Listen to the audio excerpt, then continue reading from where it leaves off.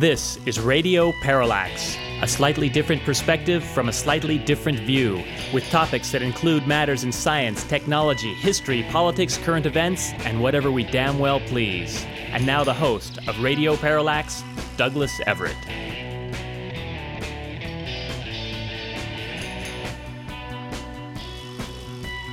I believe we mentioned on last week's program that we were going to be taking a look at The Post, the new Steven Spielberg picture featuring Meryl Streep and Tom Hanks, and we have done so.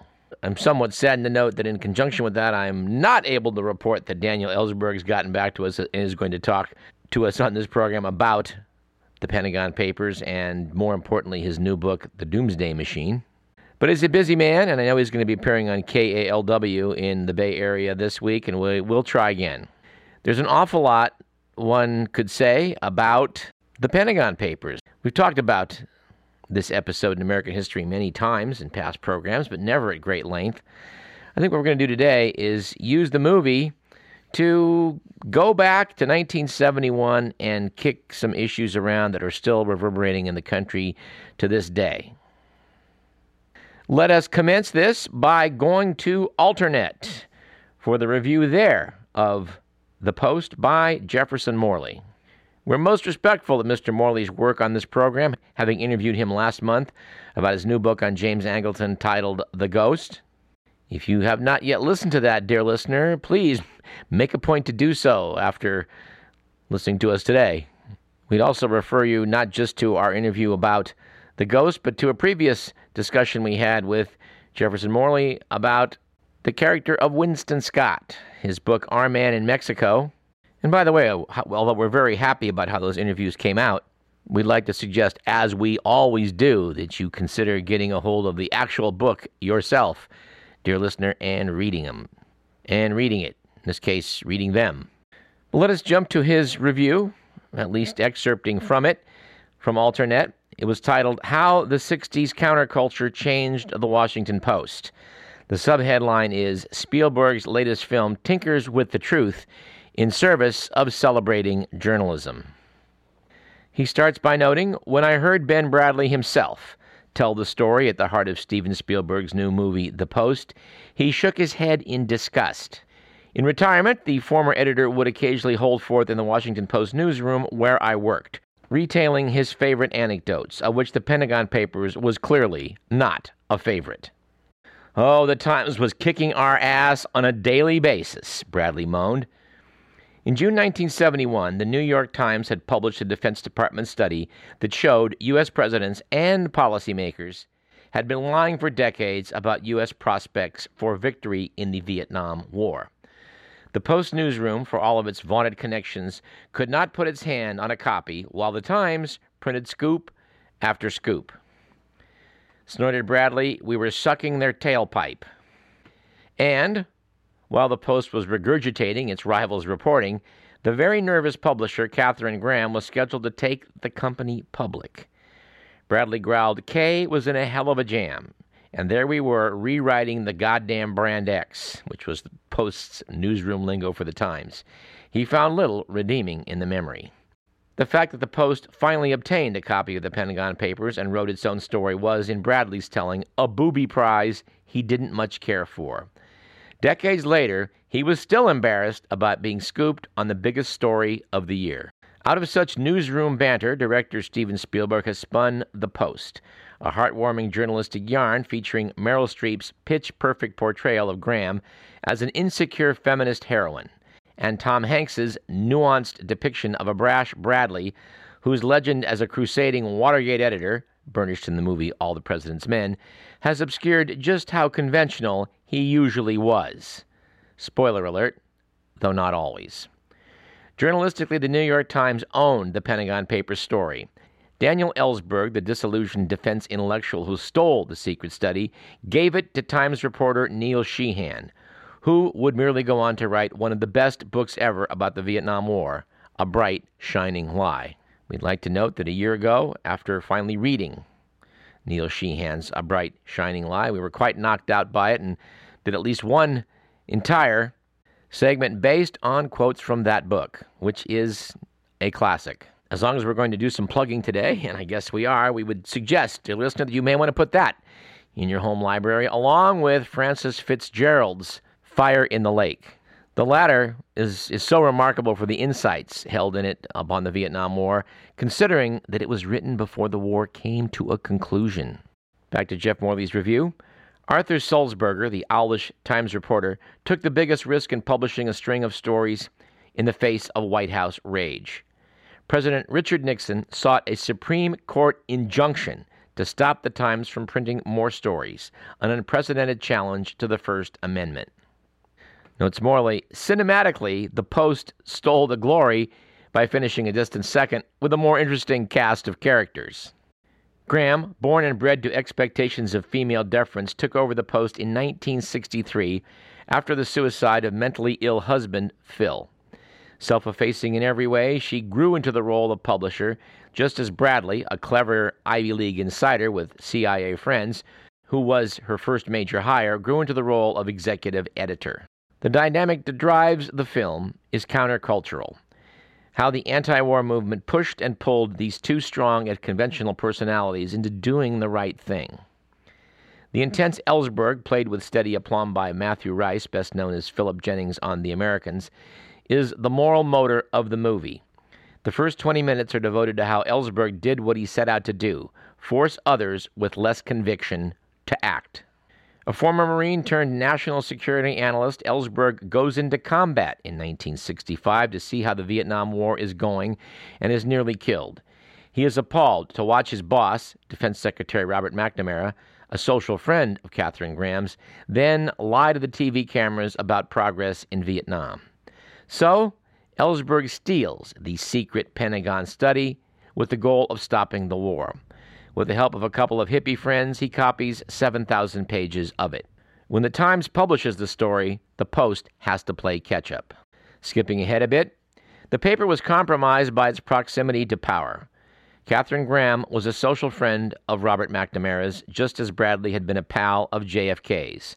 Described by Jeff Morley as one of the presidents who had mouthed the platitudes of progress in Vietnam, even as he privately resisted Pentagon demands for escalation. Skipping further, Spielberg's direction captures the distaste that Graham and Bradley, pure products of the Washington establishment, had for the unruly anti-war demonstrators in their peasant dresses and bell-bottoms, even as they come to realize that Ellsberg and company were right, that the time had come for people to act, to denounce, disrupt, or otherwise challenge a wasteful and criminal war. Like it or not, they had to side with the scruffy anti-war demonstrators. They had to choose truth over power. To their everlasting credit, they did. In a decisive moment, exquisitely played by Meryl Streep, Katharine Graham realizes that her son would be killed in a useless war. Her resolve turns steely. She overrules her male advisors, sides with Ben Bradley, and decides to publish the Post story. It makes for such a stirring finale on the big screen, it hardly matters that I later heard Bradley dismiss the same story as, quote, nothing special, unquote. Jumping further ahead, how does the Washington Post of today compare with Spielberg's Post? The editorial pages combine stout domestic liberalism with a predictably pro-war voice. The overall result is uninspiring. An infusion of Ellsbergian conviction about our ill-conceived extra-constitutional expeditions in Afghanistan, Iraq, Syria, Somalia, and Niger would expand the Post's audience and serve the country. Wow. Jefferson Morley notes that in the newsroom, publisher Jeff Bezos follows the Graham family tradition. He notes, like the Grahams, Bezos is also politically ambidextrous in the service of running a profitable business. He notes the Post's executive editor, Marty Baron, the laconic hero of the Oscar-winning Spotlight, is less charismatic than Ben Bradley, but perhaps more independent. The left may distrust Jeff Bezos' immense wealth and lament the Post's neoconservative tendencies, but it is hard to dispute that Barron has spent his Amazonian cash flow well in the service of exposing President Trump's lies, crimes, and misdemeanors. And finally, moving ahead here, he concludes by saying the drama of the Post movie is a challenge for today. The drama of the Post movie is a challenge for today's Post and every other national news organization to resist management pressure inside the newsroom, while standing up to unaccountable power outside. That's not just Hollywood myth-making, that's the nature of the news business. In summary, Mr. Morley liked the film, although he quibbles a bit at some of the portrayals, and I would concur. A friend called me for a review after I went to go see it, because I'd mentioned to her that I feared that it would get a lot of things wrong, and I had to conclude that I didn't see any major errors based on my knowledge of the events of 1971. But I know that our good friend James DiEugenio would not necessarily concur with that. Jim has been on this show many times, and he wrote some scathing things about both the movie and previously about Ben Bradlee himself. I think I'd do well to excerpt a bit from what Jim had to say. Says our firebrand friend, Mr. DiEugenio, in the review titled Tom Hanks and Steven Spielberg Mythologize the Washington Post. He starts, a few weeks ago, Ken Burns and Lynn Novick delivered a hugely disappointing 10-part documentary entitled The Vietnam War. Tom Hanks and Steven Spielberg will now do the same for the famous Pentagon Papers case. Their film, entitled The Post, is not focused on Daniel Ellsberg, and it does not use his book Secrets as source material. Their film actually makes Ben Bradlee and Kate Graham the protagonists of the whole struggle to release the multi-volume Defense Department study about how America got into and stayed involved in the Vietnam War. Says Jim, it will therefore make Bradlee and Graham into some kind of hero and heroine of that hugely conflicting episode. To anyone who understands who Graham and Bradlee were, and the true story of what Ellsberg did, nothing could be further from the facts. To cite just one example, in Ellsberg's 457-page book, Secrets, which chronicles the entire affair in detail, there is exactly one glancing reference to Ben Bradlee. There are none to Graham. And to check his work, I did pull Secrets off the bookshelf and take a look, and he's correct. Daniel Ellsberg does not seem to give either Ben Bradlee or Katharine Graham a whole lot of credit for what happened. Says Jim DiEugenio, that is because when one understands what Ellsberg and his cohorts were up to, the Washington Post was, if not inconsequential to the affair, extraneous to Ellsberg's strategy. Once Daniel Ellsberg made his decision to go public with the Robert McNamara commissioned Top Secret History, it was just a matter of how many newspapers would pick up the story after the New York Times initially published it. Ellsberg and his friends had made many copies of the Secret History, since he anticipated that there might be legal action against the Times to stop publishing. He and his friends had arranged for many newspaper outlets to get them once the Times was enjoined by the Nixon White House with a temporary restraining order to halt publication, which the Times was after just 3 days of stories.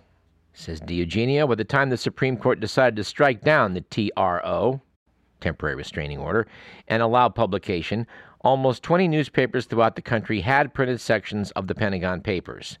The White House had only named 4 of them in their legal action: the New York Times, the Washington Post, the Boston Globe, and the St. Louis Post-Dispatch.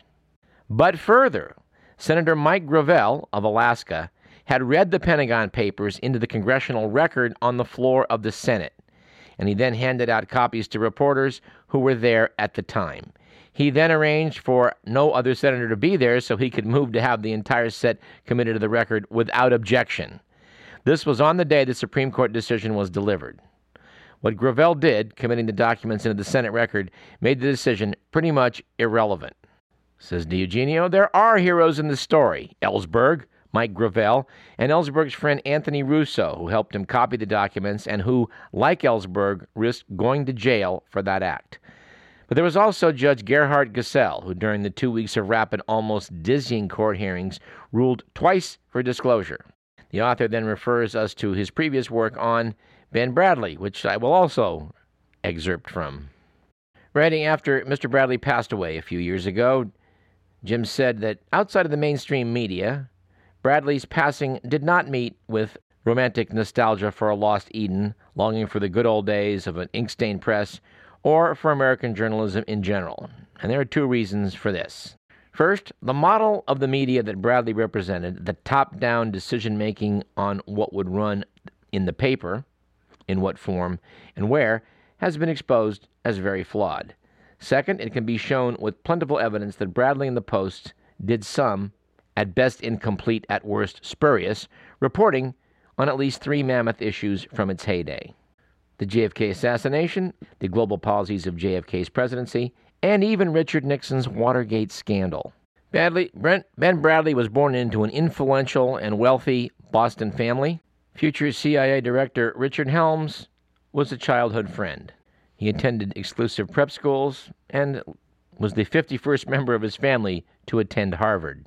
During World War II, he entered Naval ROTC, and after graduation in 1942, attained his naval commission. He then joined the Office of Naval Intelligence.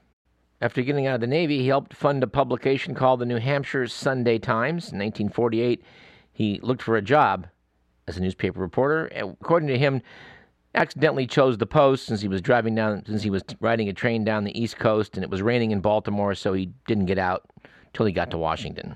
Katharine Graham's biographer says there was more to it than that. Evidently, a confluence of family banking connections related to Bradley were familiar with the Post's owner, fellow investment banker Eugene Meyer, Katharine Graham's dad. That seemed to have helped get him a job. Bradley worked the police beat for a few years and then evidently got bored and frustrated and made that frustration known to publisher Phil Graham, husband of Katharine. Evidently, Phil Graham granted Ben Bradley leave of absence, and he went to work in Paris as a press attaché at the embassy. According to Jim DiEugenio, in the 1950s, Phil Graham spent a lot of time drinking and talking at private clubs with the likes of the CIA's Allen Dulles, Frank Wisner, Desmond Fitzgerald, and Richard Helms. He notes that his view of international issues was rather similar to their ideas, and along with people like Bill Paley over at CBS, Phil Graham was invited to Allen Dulles' annual meeting of media figures at the Alibi Club, an exclusive private gentlemen's club in Washington, D.C.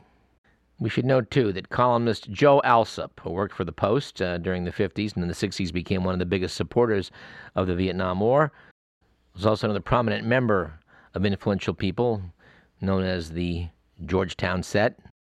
Anyway, the point of this is that Jim DiEugenio said, exaggerating only slightly, the Washington Post could easily be looked upon as a civilian intelligence center. And Ben Bradley was a member of this same set of clubby people in Washington, D.C. His wife, Toni, became best friends with a then Georgetown senator's wife. Her name was Jackie Kennedy. Thus it was that Ben Bradley came to have great access to the presidency by virtue of his close relationship with JFK. Head to part 2 of Jim's discussion on Ben Bradley, which you can find, dear listener, by the way, at consortiumnews.com. Despite the fact that the movie, The Post, makes reference to Bradley's close personal relationship with JFK, Jim DiEugenio wonders why it was, of all people, Ben Bradley didn't do more to look into the murder of his good friend. After all, there still is a great deal of controversy in the assassination.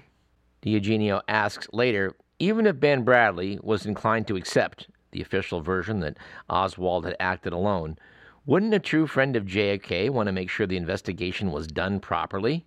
Now, it turns out that David Talbot had a chance to ask Bradley about this in 2004. Bradley was 83 at the time and had been kicked way upstairs at the Post, says DiEugenio, but still had a small office.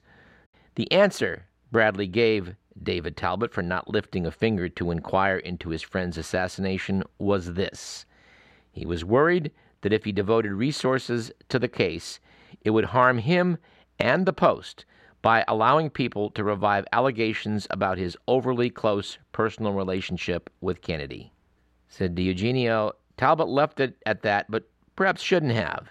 In 1964, when the Warren Commission was ostensibly investigating the murder of President Kennedy, Ben Bradley was already financially comfortable, having been given sizable stock options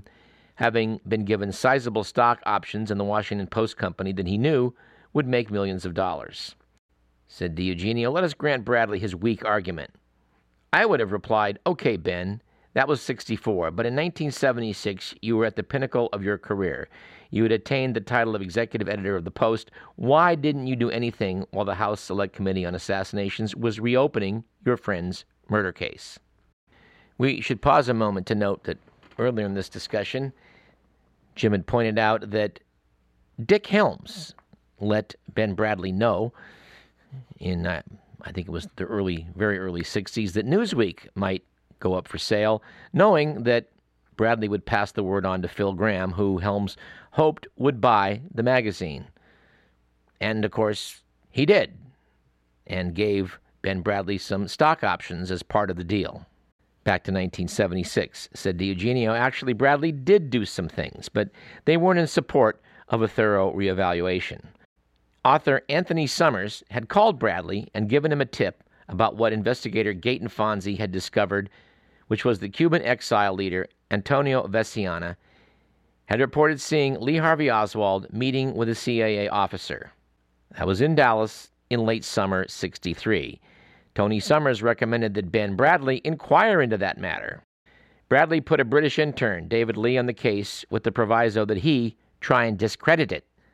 Lee investigated and told Bradlee that he couldn't discredit it since it appeared to be true. What Summers and Lee did not know about Bradlee motivations was this.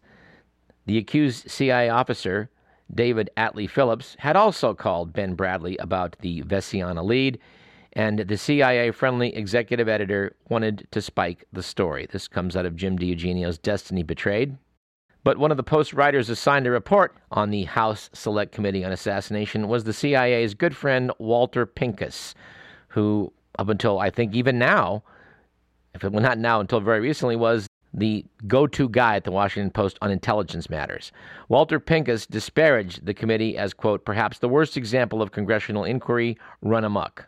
At any rate, I'm going to stop here. For more information about how Ben Bradlee should not always be seen as a heroic figure, I would refer you to that piece about him at consortiumnews.com by Jim DiEugenio. At this point, I think I want to quote directly from Daniel Ellsberg himself from his book, Secrets. Its subtitle, by the way, is A Memoir of Vietnam and the Pentagon Papers. About page 350, Ellsberg is describing how he's resolved to go public with this, but needs allies in Congress. Two people he thinks of, Pete McCloskey, Republican representative from California, and George McGovern, senator from South Dakota. It's at this moment that I do have to pause and reflect back on the fact that we have been privileged to have had both of those individuals on Radio Parallax. I think they should be both viewed as American heroes. Unfortunately for Daniel Ellsberg, neither one of them decided that they were the proper person to come forward and assist his effort to get the Pentagon Papers before the American public. Ellsberg doesn't blame him. He said he knew McGovern was ramping up to run for president, which he did in 1972. And since he thought McGovern was a great candidate to stop the war in Vietnam, he didn't want to do anything that might stymie his efforts. Now, Ellsberg did approach quite a few people in Congress, including Senator Gaylord Nelson, so I can't resist quoting from the book when he said that on Tuesday, March 2nd, I was back at George McGovern's office. He told me that though he knew, he said he wouldn't discuss it with anyone else, he had decided to have some legal advice, so he'd gone to his close friend Gaylord Nelson, who was a lawyer. I kept a poker face as I heard this, but I could see where this was heading. I asked, "Did you mention my name?" "I wasn't going to," said the senator. "I didn't say who had given me the material, but strangely enough, when I mentioned that it was a former official, Gaylord asked, 'Was it Daniel Ellsberg?' So I said yes." Said Ellsberg, "So much for the vow of silence the week before.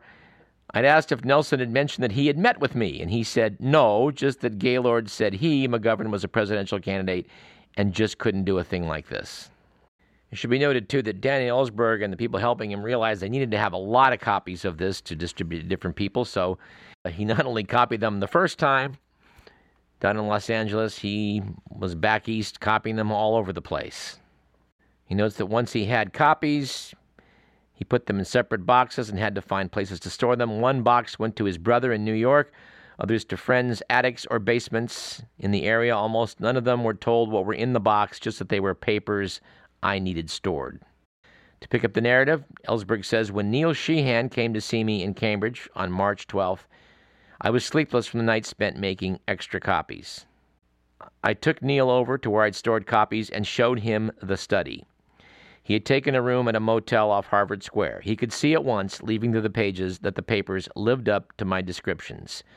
To promote them to the Times, he said he had to go through most of them, which would obviously take time. He asked to make a copy, but I didn't want that to happen, not yet.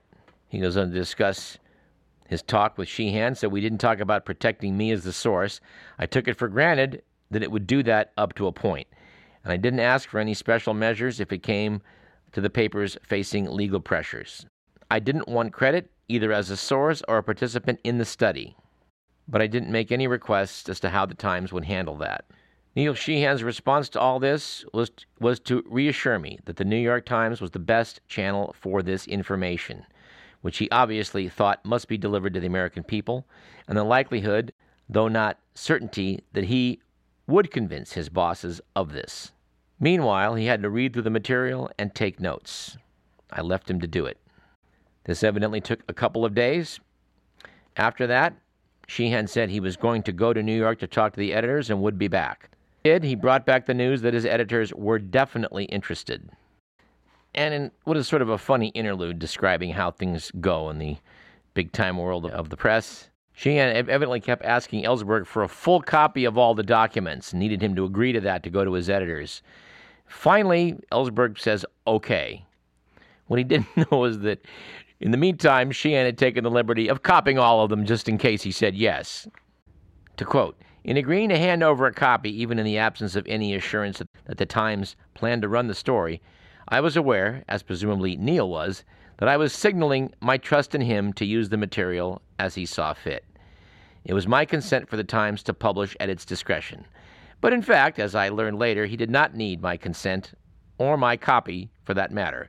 What he chose not to tell me was the Times already rented several suites in the New York Hilton where a team was working over the Pentagon Papers on a crash basis, writing commentaries and selecting parts of the text and documents for inclusion.